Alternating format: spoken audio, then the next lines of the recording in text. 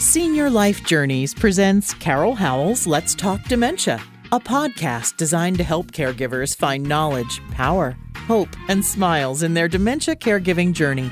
Welcome to Let's Talk Dementia. Here is your host, best-selling author, Carol Howell.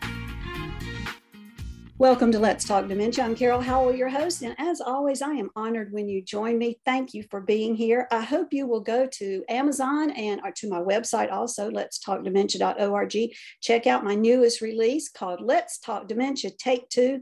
Not what I expected. And boy, is that the truth.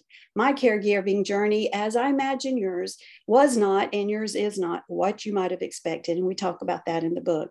Today, I have the wonderful privilege of interviewing a fellow author, and bless her heart, we need to talk about what it's like to be an author. That is such hard work. But her name is Linda Fedrini Johnson, and she is joining us all the way from California. And we're recording this, well, about 10 o'clock in the morning for me. And I think it's about 7 o'clock in the morning for her. So she's dedicated. But Linda has written the book, The Empowered Caregiver, Practical Advice and Emotional Support for Adult Children of Aging Parents. Linda, thank you for getting up early and joining me today. Well, thanks for having me. Absolutely. And so Linda is a licensed family therapist and a certified geriatric care manager. Tell us what that means, Linda. Well, as a family therapist, you just help families and individuals find a path that works for them in life, basically. That's Sure. a nutshell. But as a certified geriatric care manager, you kind of are the Sherpa for a family or an individual, and you lead them through a difficult challenge of sorts to where there's a place of peace and support. Right. We can't always change things, but we can change how we deal with things. Amen. So helping us change, and not so much the family member that we're caring for that might not have the capacity to change, is really a big relief when family members realize that they have a support team and here are the resources, and I need to take care of me. Caregiver Amen. needs to take care of them. Yes. And so basically that's what geriatric care managers do. I'm a past president of the National Association. So if anybody ever reaches out to me and you need a care manager in Kansas City or New York City or Portland, Oregon, I'm the one. I can connect you.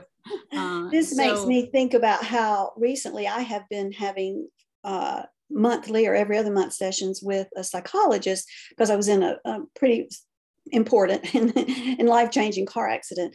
And from that, I have learned so much about me and ways to make life better for me. And then in return, making life better for those around me. Mm-hmm. And don't you think that's true in the work you do? Oh, so much. Yeah. Yeah. We all get stuck and we don't have a mirror. We don't have a good mirror to see us, and a therapist, psychologist can help us with that. Absolutely. It's just been life-changing for me. My husband had said to me, if you never get a settlement from this car accident, who knows if we ever will or not, but if all you got out of it is your medical bills paid, which P.S., that would be very good. But this psychologist, he said it will have been worth it because he has helped in so many ways. And I'll be experiencing life and think, oh, I need to talk to Dr. Earl about this. You know, he needs to help me with this. Let me make a note. And so what you do is very important. And thank you for that. So in your book, you have a couple of things that really struck me that I wanted to have you elaborate on. I enjoyed reading your book, by the way. And you talked about working with siblings in this caregiving journey. Wow, that's something that several of my clients have dealt with. I've dealt with. I have 2 siblings, and we did not always agree. As you can imagine, when do siblings always agree? That doesn't happen. Tell us about that. Yeah, and sometimes siblings, even though we ate around the same table, shared the same parent, we often didn't have the same experience with that Amen. parent. And so as that parent's needs increase, we're not seeing what our sister sees or our brother sees. And there's usually one in the family that's chosen, and we'll talk about the only ones. Sometimes there's only one, but when there's the siblings, there's a bossy one, or I'm the oldest of 4 children. I had 3 younger brothers. So it was, ordained that Linda will take care of mom. Dad died fairly young. When mom starts failing, Linda's going to be it. That's her field anyway. So they don't have to worry, and they don't have to do anything. Well, that's not true. No, that is not true. So siblings, as being a geriatric care manager for over 35 years, I've worked with a lot of siblings that war over parents' care. Sometimes it's financial issues. They don't want the inheritance that they think is theirs. Mom and dad's money's for mom and dad's care. Right. I have to help people see that. Yes. It's not for you and your retirement. It's for mom's retirement. Preach that one, girlfriend. Preach it. And so we help people see that. If not, you'll be charged with elder abuse, neglect, or other charges. So I help them see that when I'm working with a family. But I'm going to give you a couple of tips. I'm not sure I have these tips in the book or not. I might. I'll have to reread my own book again. I've done that myself.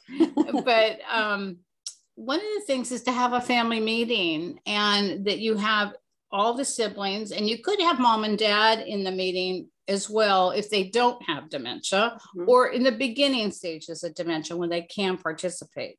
Yes. So you have a meeting, you have everybody in the room, and you ask two questions. One is, who are you most concerned about? And I'll tell you why that's a surprise. And what would you like to see the outcome of this little meeting be? And you let everybody in. No one could speak or comment till everyone answers those two questions. Oh, wow. And it is an oh, wow. And I think of the daughter that invited me. She wanted to bring dad to live in her home. She had three lovely kids that were older teenagers and into junior college. Just really a nice family. She was unhappy with dad's care in the nursing home. She wanted to bring him home, put a hospital bed in their family room. And I went around and the person that invites me in to be their Sherpa or help them resolve a conflict, I have them go last. So I ask everybody, and you can do this as a family without a professional, if your family can talk nicely to one another. And that everybody says, I'm concerned about mom's health. I'm concerned maybe about my sister burning out caring for my mother. The next person says, I think mom should stay in her own home. The next sibling says, we need to move mom to assisted living.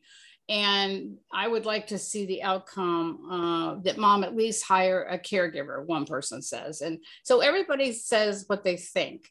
And when it gets around to the person that invited me in, she's already heard all of these comments. And the daughter that wanted to bring dad home to live in the family room in a hospital bed, she had tears running down her eyes saying, Linda, can you help me make it good for dad in the nursing home? It wasn't going to work. Her mom couldn't visit dad anymore because she'd be 3 bus trips away. Right now, she takes a little bus in her community, one way to the nursing home to see him every day. The teenagers wouldn't be able to have family in the house. The teenagers worried about dad not having a mom because mom was spending all her time taking care of grandpa and making sure it was perfect in the nursing home. So that's one way of dealing with a family meeting, a beginning family meeting. And then family meetings are just great. And if you're going to have a family meeting and there already is conflict, then you want to bring in a professional, geriatric care manager, a therapist, a pastor, somebody that could help orchestrate and make sure there's no flames being lit. No one was harmed in the holding of this meeting. Exactly. And the other thing is something called the FIR method. And that I don't think I put in my book. And the FIR method is, if you think of the word FIR spelled a little bit differently, FIRR, the first F is the facts. The I is the impact on you, caregiver. The second, the R, there's going to be 2 R's in FIR because it's FIRR, there is the respect of that other person that you're going to ask to do something. And then the last R is the result, what you want to see. And I'm going to take you through this really quickly. Okay. My mom had to take blood thinning medication. She lived alone. She had vascular dementia. She was doing fairly well, but her memory was impaired. So I had to remind her every night with a phone call, did you take that little pink pill, Mom? Oh no, yeah, I'll take it now. Take it now while we're talking. And I was running a big business at that time, so I was working 60 hours a week. I had a husband, I have grandkids I wanted to be involved with, and, other community commitments. And I just couldn't do it anymore. And I had a brother that I lived 30 miles away from Mom. My brother lived about 2 miles away. He had some medical challenges. He was on a lot of pain medication. So he really couldn't drive her anywhere. So this is what I said. The impact, the fact is Mom needs to take this blood medication every single night. And it's a big impact on my life right now. I don't have the time. And then Mom wants to chat. It's not just like a reminder. It's a 15, 20-minute chat when I'm not patient to listen. It's an impact on me. And then the respect. And for your listeners, this is the key. When we're asking somebody to do something, we often don't think about their life. So you say, Gary, I know you have to take a lot of meds and you really can't get to Mom quickly in emergency. I can't count on you to do that because of your own challenges. But what I can ask is, could you, because she has to take these meds and my life is so crazy, could you call her 3 nights a week, Monday, Wednesday, Friday, and remind her? And that's the result that I wanted. So the last hour is the result, what I could. But the respect about, I know you have health challenges, but can you do this? And, my granddaughter who's 13 heard me do that lecture once, and she was always come and help in my office. And she said, hey, Grandma, can I use that with my girlfriends? I said, yeah. It works with all ages. Right. Yeah. It's really just common courtesy in lots of ways. Yeah. And I think we forget the respect part, and that helps make it work. Very good. I like that. So that's a good way to work with siblings for sure, and or with, as we said, anybody to help bring us from a point that needs attention to a point that has now found resolution. And that's pretty cool. And it's a sharing kind of thing. It's not. Yes, it is.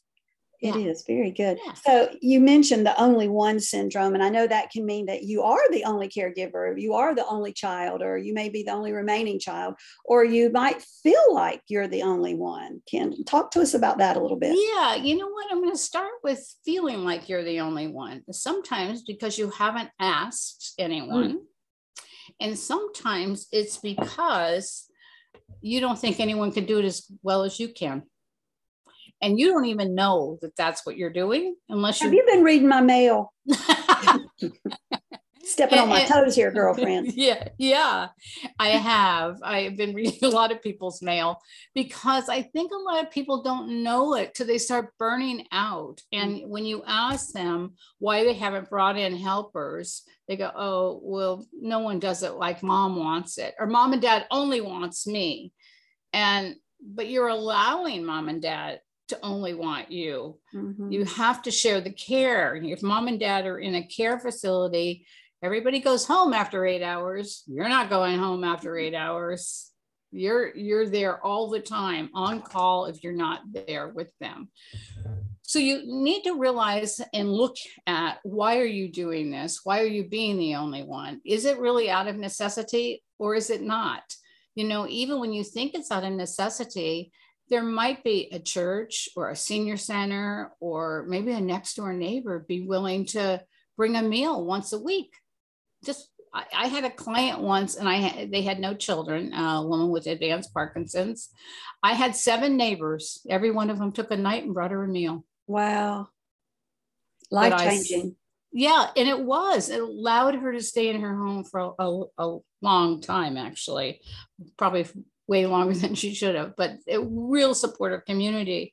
So when you're the only one, and sometimes I work with a lot of, only children, there's just you, there is no brother, sister, cousin, or aunt or uncle or anyone to ask to support you in your family system, that is a time when I think the first step, Carol, is really getting somebody in a support group. Mm-hmm. And when you go to a support group, you're not going to be in it very long when you talk about what's going on in your life and somebody's going to say, you need to get your mother in a daycare program, or you need to hire somebody, or look for a volunteer in, your local village or something, because you're going to burn out. Mm-hmm. I've done support groups all my professional career, and I have seen so many spouses and adult children of aging parents have a heart attack, an aneurysm, a stroke, cancer diagnosis, all those stress-related illnesses if we don't take care of ourselves. Amen. And then who's going to take care of mom or dad or your spouse? You must do self-care. I mean, it really is the must. And sometimes, Carol, that feels selfish, or with spouses, they made this commitment for better, for worse, sickness and health. And they think it has to be just them. And it's about learning to share the care, basically. Mm-hmm. And nobody will do it like you. You're right. Whatever perfectionist that you are, they're not going to do it like you. But is mom and dad safe? Mm-hmm. Are they getting what they need? That's what you need. You don't need the napkins folded in that particular way. And let me tell you, those little silly things like that are so important to some people. But in the end, it's love and care. Amen. Important. I'll tell you, it made me think about a chapter in my new book that where I talked about when Mama told me she did not want to wear a bra. And I got to her assisted living, and Mama did not have on a bra. And I'm like, what caregiver would come in here and dress my mom and not put her bra on? I was just all worked up about it. And I said, Mama, we got to put your bra on. And she goes, I don't want a bra. It hurts. And we know that as we age, our skin does become more sensitive and those nerve endings are more topical. And I stood there for a minute and thought, oh my gosh, never once had I thought that the bra might now be uncomfortable for Mama. And so out went the bras, and who cares? And I mentioned it to my sister, and she said, yeah, Mama had mentioned to me that she did not like wearing bras anymore. But I got so hung up on the little thing that I had forgotten that the comfort for Mama was way more important whether she had a bra on or not. Who really cares? What's the best time of the day for me when I take off that bra? So yeah, I'm with your mom already. I'm signing up. And that's why pajamas are so wonderful, right? Yes. Linda, I love the work you do, and your book is just wonderful. And again, folks, her book is The Empowered Caregiver, Practical Advice and Emotional Support for Adult Children of Aging Parents. Her name, write it down because you might want to reach out to her, is Linda Fodrini Johnson, and Fodrini is Fodrini-Johnson. How can they find your book, and how can they find you? On Amazon.com is the book. And me, I have a website. It's just Linda Fodrini Johnson without the dash.com. Gotcha. And you could see the classes that I teach and a little bit more about what I've done. And I love working with family caregivers. So if I can help you find a resource, I'm there. Excellent. Very good. Folks, I hope you will check her out. And Linda, I hope that your day goes good. I think you've got some house construction going on that's not the most fun in the world. Oh. Something about your foundation's gone wonky. Oh, my goodness. Yeah. If you're going to spend a whole bunch of money, you don't want it to be on the foundation. It's like buying tires for your car. It's not fun. No. You'd rather have, kitchen remodeled or something, exactly. Right? Exactly. I hope you have a great day. And folks, I thank you for joining me on this episode of Let's Talk Dementia. Check us out at letstalkdementia.org. Blessings and smiles on your caregiving journey. A special thank you to our sponsors, Veterans and Families of Florida. These amazing people are available to help veterans and spouses of veterans receive benefits to which they are entitled. You can contact them at 904-528-1084 or by email at info@vfflorida.org. Be sure to tell them Carol sent you. Veterans and Families of Florida. These people care. I would like to take a special moment and thank you for being a part of Let's Talk Dementia. You can find us at our website, www.letstalkdementia.org. All of our books, podcasts, and videos are available there, and you can schedule a free phone consultation with me. Click Menu in the top right-hand corner and then choose Schedule Time with Carol. I look forward to talking with you. Blessings and smiles.